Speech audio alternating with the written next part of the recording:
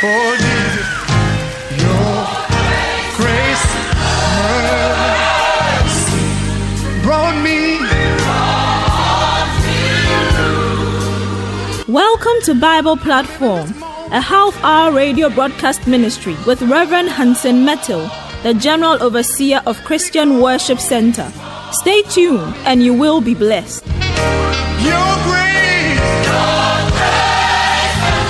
mercy, oh Lord,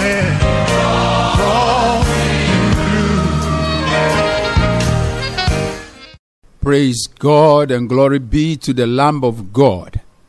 We are together again to study God's word so that we'll be quickened, we'll be energized, empowered to live the life that counts. More importantly, that we might contend for the faith. That has been my theme, our topic for these past few weeks. And today we're going to re-emphasize the point that every believer must contend for the faith. Don't chicken out when you are confronted with issues that has to be explained regarding your faith because you haven't studied the Bible. Don't chicken out when you see souls being trapped by wolves in sheepskin, not my words, Jesus Christ. Don't chicken out by saying, well, I don't want to be regarded as being judgmental. Iron sharpens iron. When I'm wrong, you have to tell me. When you are wrong, I have to tell you. We do it in love. We do it firmly and strongly as we can with all the emotion and passion without being insulting. That's very important and basic to our study. I have read and I want to read again from the book of Jude, chapter 1, only one chapter, the verses 3 and 4, the NIV. Say, dear friends, although I was eager to write to you about the salvation we share, I felt I had to write and urge you to contend for the faith that was once for all entrusted to the saints. Verse 4. For certain men whose condemnation was written about long ago have secretly slipped among you. They are godless men who change the grace of God into a license for immorality and deny Jesus Christ, our only sovereign and Lord, our only sovereign and Lord. The bottom line is this: we have to contend for the faith. The caution is this: contending for the faith does not mean going out there insulting people, going out there getting involved in unnecessary arguments, which we are being warned about all over in Scripture, especially in Paul's letters. He speaks against getting involved or getting trapped in unnecessary arguments that brings quarrels and all that kind of stuff. In his first letter to Timothy, here he said, chapter 1, from verse 3, he said, as I urged you when I was going to Macedonia, remain at Ephesus so that you may charge certain persons not to teach any different doctrine, nor to devote themselves to myths and endless genealogies, which promote speculations rather than stewardship from God, that is, by faith. The aim of our charge is love that issues from a pure heart and a good conscience and sincere faith. Certain persons, by swerving from these, have wandered away into vain discussion, desiring to be teachers of the law, without understanding either what they are saying or the things about which they make confident assertions. So here we are. Paul writing to Timothy, even though we are to contend for the faith, he said, that is not an invitation to go and quarrel with people and insult people. It doesn't achieve the aim for which the admonition is being made for us to contend for the faith. Contending for the faith. Let me read Titus chapter 2. Paul writing to Titus chapter 2 from the first verse. But as for you, teach what accords with sound doctrine. Now, if we don't know what sound doctrine is, it is for us to study. Like Paul told Timothy, study to show yourself approved unto God. Beloved, you can't just take the Bible and flip a page read a verse and begin to give it your own interpretation. This is a holy book, and people have studied this book through the empowerment of the Holy Spirit and through scholarship by studying the original language, bringing it to us in the form of modern day languages, translating it every day for us to get a real grasp of what the doctrinal position of this scripture is. And therefore, we must be students of the Bible. In other words, we must study the Bible and let the Bible say what it wants to say, not what we want it to say. And so when we study the Bible in its real context and let the Bible speak to our lives, we are very careful about areas where we are just quoting for the sake of application to situations and circumstances, and where it has to do with real doctrinal issues. This is where souls are either lost or saved. And that is why Paul will write to Titus and say, "But as for you, teach what accords with sound doctrine." So there is sound doctrine and there is unsound doctrine. Very, very important and very, very crucial. Now, Paul writes similar advice. And in the same vein, Paul told Timothy that it is important for him to stick to teaching that which is godly, but to do it in a way that will bring glory to God. Because there are false teachers out there, and they have to be tackled. They have to be confronted with love. So, my brother and sister, the point I'm trying to make as we take off again on this theme of contending for the faith is that none of us who name the name of Christ has any excuse. Will be quiet because somebody is going to be offended by our declaration of the truth. Light has no excuse to give to darkness for its own brightness. If a light enters a place, darkness must go. It's as simple as that. The darkness cannot stop the light from entering. And if the darkness wants to stay and it thinks it has the capacity to stay, it should stay. Jesus said, "We are the light of the world." And so if we see darkness all around us, we see people, teaching doctrines that just only centers on meeting the material needs of people and de-emphasizing their spiritual value, the salvation of their souls, and we go into silence mode, the scripture is saying it is simply not right.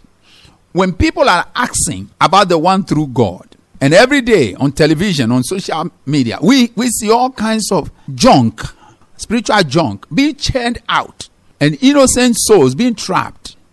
We cannot stay in our small corner and say, we have the anointing of God, and come and see me, and come and pay me 1 million, and I'll pray for you, and you'll get your problem solved. And okay, so I get my problem solved today, I die tomorrow. Where am I going? We don't care? Really? Something is not right. Let me take you to the book of Acts, chapter number 2. Acts, chapter number 2. On the day of Pentecost, there's never been an anointing like this. Never. Like a mighty rushing wind on the day of Pentecost. I'm reading the English Standard Version. When the Holy Spirit came upon the disciples, there was a confrontation. They could have chosen to keep quiet. Because if what was happening to them, they themselves, seriously speaking, they've never experienced anything like that before. So they could have kept quiet. From verse 5. Now there were dwelling in Jerusalem Jews, devout men from every nation. Devout men, I want you to note that. From every nation under heaven. And at this sound, the multitude came together, and they were bewildered, because each one was hearing them speak in his own language. And they were amazed and astonished, saying, "Are not all these who are speaking Galileans? And how is it that we hear each of us in his own native language? Parthians, Medes, Elamites, and residents of Mesopotamia, Judea and Cappadocia, Pontus and Asia, Phrygia and Pamphylia, Egypt and parts of Libya belonging to Cyrene, and visitors from Rome, both Jews and proselytes, Cretans and Arabians. We hear them telling in our own tongues the mighty works of God. And all were amazed and perplexed, saying to one another, what does this mean? But others mocking said, they are filled with new wine. Now, here's where I want you to take note. Others mocking said, they are filled with new wine. Today people make fun of our faith To the extent that now people mount platforms in the name of drama or whatever they call it. And they make fun of my Jesus. My goodness. They make fun of my Jesus. They make fun of speaking in tongues to entertain. And sadly enough, sometimes church people, we bring such people into our churches to come and entertain us, making fun of our faith. The holy things of God have become objects of jokers. My brother, my sister, it is time to wisen up and contend for the faith. Say, no, you can't do this. No, if you can't say anything about it because where you are, you have no space, you still can protest by walking out. That is not a posture of holier than thou. It is glorifying the blood that was shed on Calvary. The pain, the anguish, giving it honor. Let the world think what they want to think. Honor Jesus, my brother, my sister, by contending for the faith. So they said, well, these people are drunk. The apostles could have just continued their business of church. This is what the Bible said in verse 14. Reading from verse 14. But Peter, standing with the 11, lifted up his voice and addressed them. Oh, how I wish that the Spirit, the true anointing that shook a coward like Peter will come upon his church. That there will be true revival. Not just a matter of people falling down, getting up, going back to their same lifestyle. No benefit to the kingdom of God. Oh, the anointing is here. Everybody falls down. Everybody gets up and everybody goes back to our corruption. And everybody go back to our sexual immorality. We go back to our lies. Come on. Something is not right. Peter, standing with the 11, lifted up his voice and addressed them. Men of Judea and all who dwell in Jerusalem, let this be known to you and give ear to my words. Wow. The fisherman. Now, remember that in the previous verses I wrote, they said that the people who were gathered were devout men. They included very, very learned men. How dare these fishermen stand up and said, give me your ears. You better listen. I have something for you. Glory to the Lamb of God.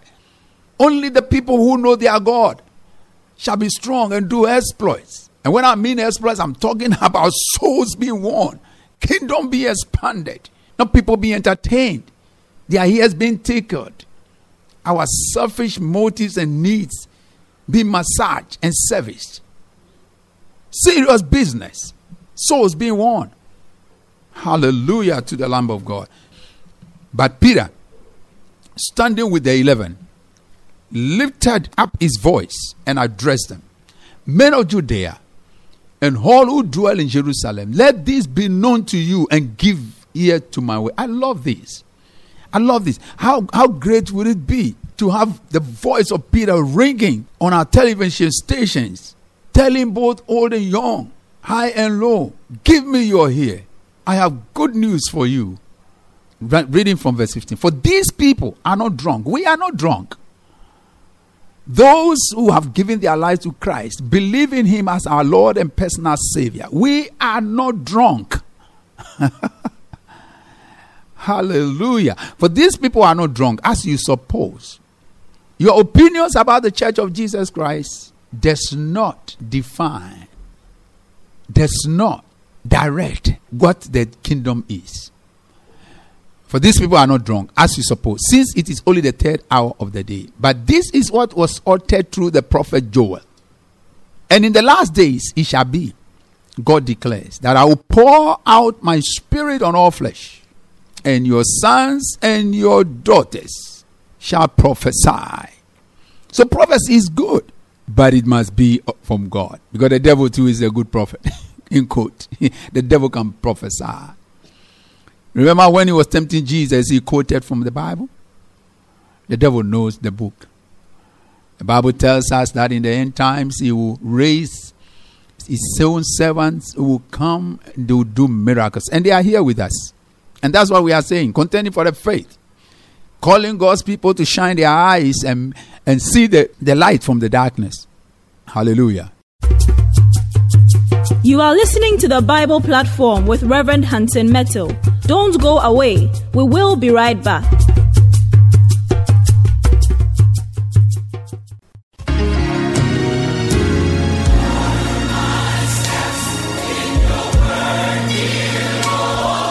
Tune in to the Bible platform with Rev.Hansen Mettle. This and every Tuesday from 5 a.m. to 5:30 a.m. on Sunny 88.7 FM, and your life will never be the same again. God bless you.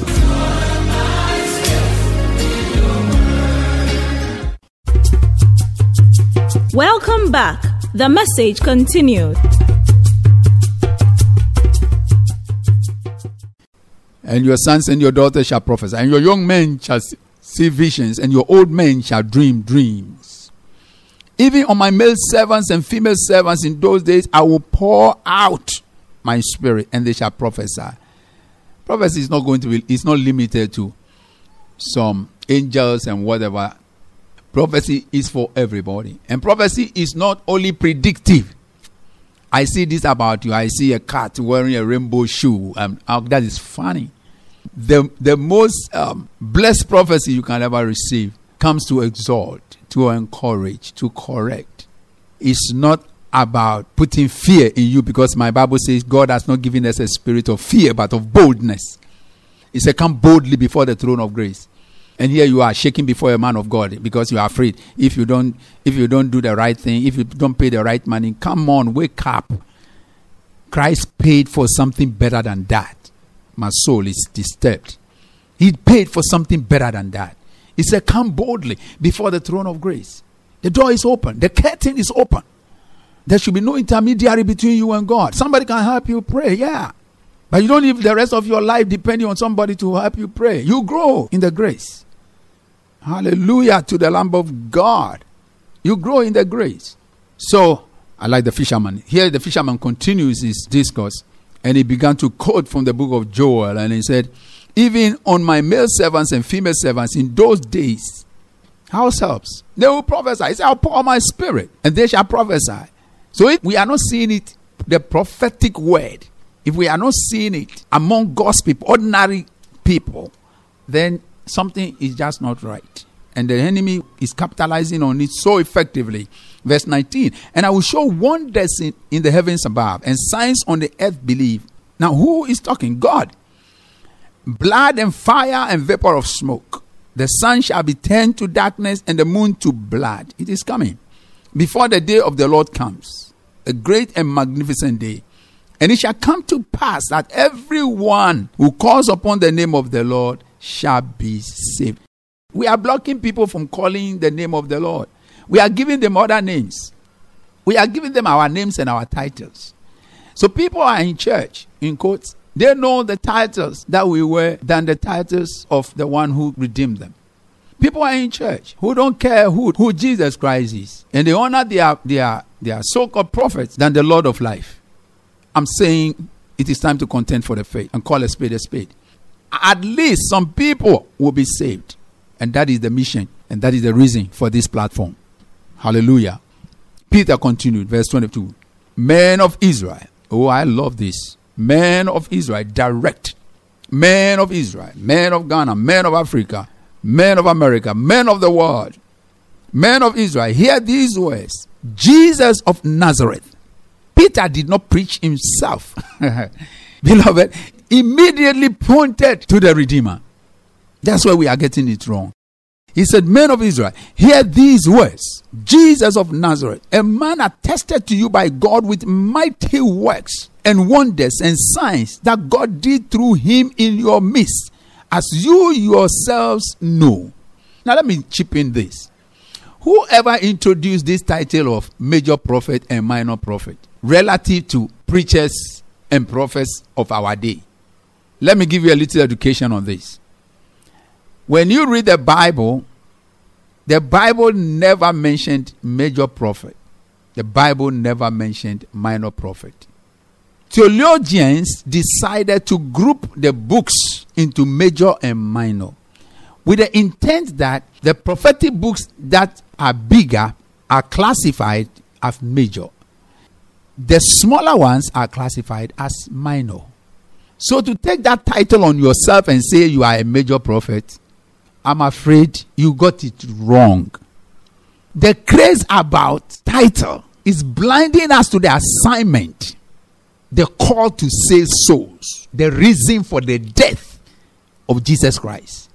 the reason for having to come and endure the shame that he endured. Church, here is a voice in the wilderness contending for the faith.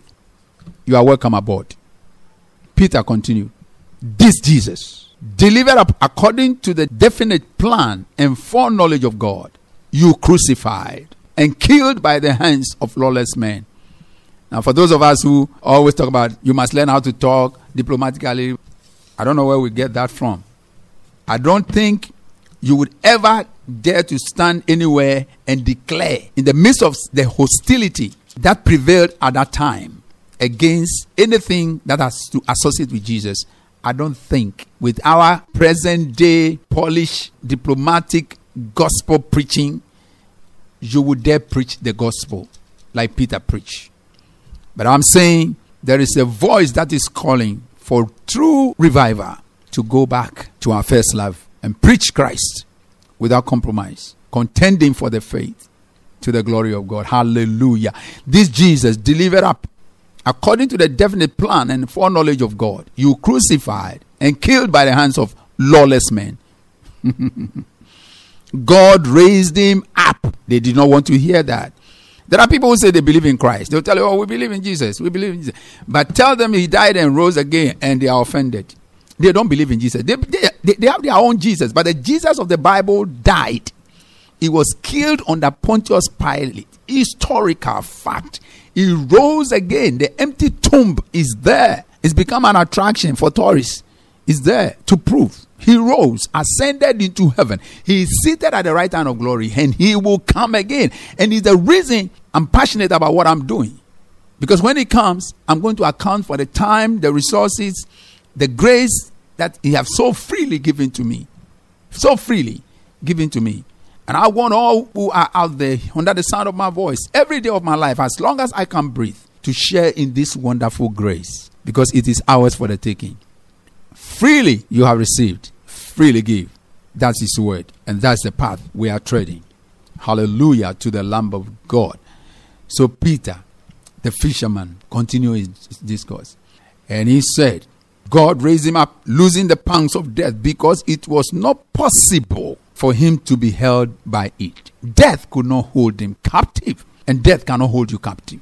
Jesus said, don't fear those who can kill the body, but cannot kill the spirit. Think about that. It means somebody can kill your body. So it's not news at all. But beyond the body, there is life, eternal life. And we must make sure that one does not elude us. Because as for this one, all of us will go through. All of us. The sound you are hearing right now, the voice you are hearing right now, one day will be silent.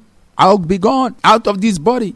All the prophets, major and minor and middle, will go. But before we go, we must decide either heaven or hell. And Jesus wants us to make that informed choice to connect to heaven, because otherwise his death would be in vain. Verse 25, for David says concerning him, I saw the Lord always before me, for he is at my right hand, that I may not be shaken. Therefore my heart was glad, and my tongue rejoiced. My flesh also will dwell in hope. For you will not abound down my soul to Hades, or let your Holy One see corruption. You have made known to me the path of life. Hallelujah. You will make me full of gladness with your presence. Are you sad? Are you frustrated? Are you confused? Is somebody enslaving you with prophecy? Come on, come off it. You are bigger than the lie of the devil. Listen to the last verse I read. Acts chapter 2, verse 28. You have made known to me the path of life.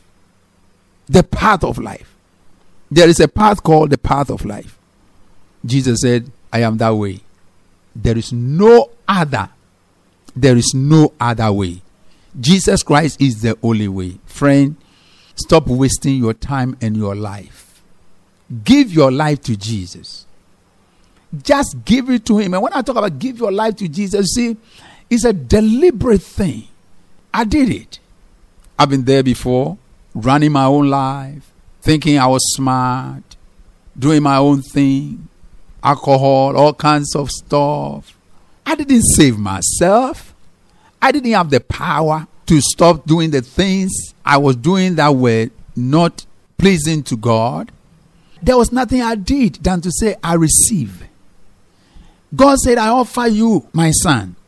If you receive my son, who has paid for your sins, you will be reconciled to me.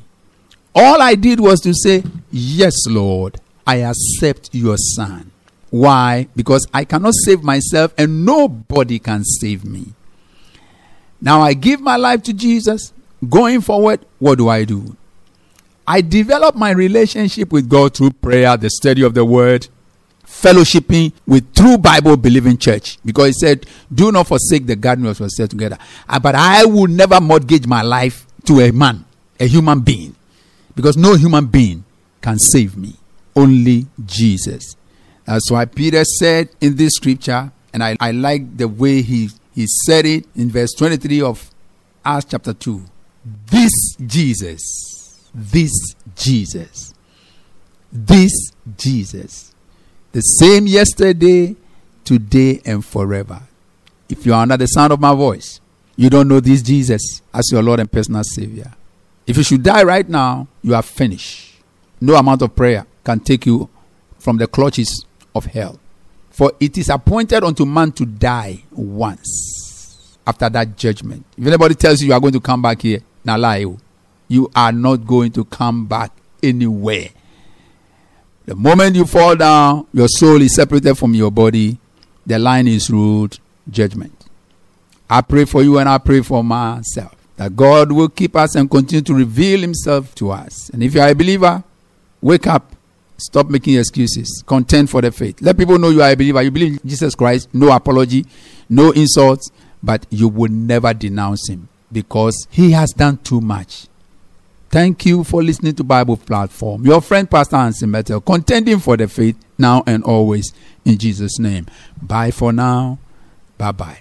For Jesus, your grace, mercy brought me. Thank you for listening to Bible Platform. For questions, prayers, and counseling, contact Rev. Mettle on 0244 239024 0244 239024. Thank you for listening. Tune in same time next week. God bless you. Your grace and mercy, oh Lord.